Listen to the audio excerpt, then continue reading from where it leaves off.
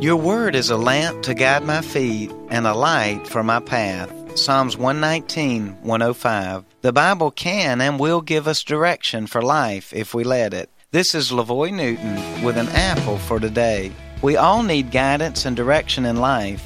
God's Word can give us that direction. When is the last time that you've allowed the Bible to speak to you and give direction for your life? I encourage you today to get out your Bible and read it for yourself. Open it with hunger and a desire to receive direction from God.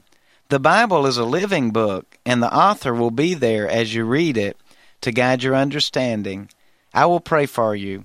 Lord, I pray that you'll give guidance today to those who are seeking direction for their life. As they open the Bible, give them the path that they're to take. An Apple for Today is a daily word of encouragement by pastor and author LaVoy Newton.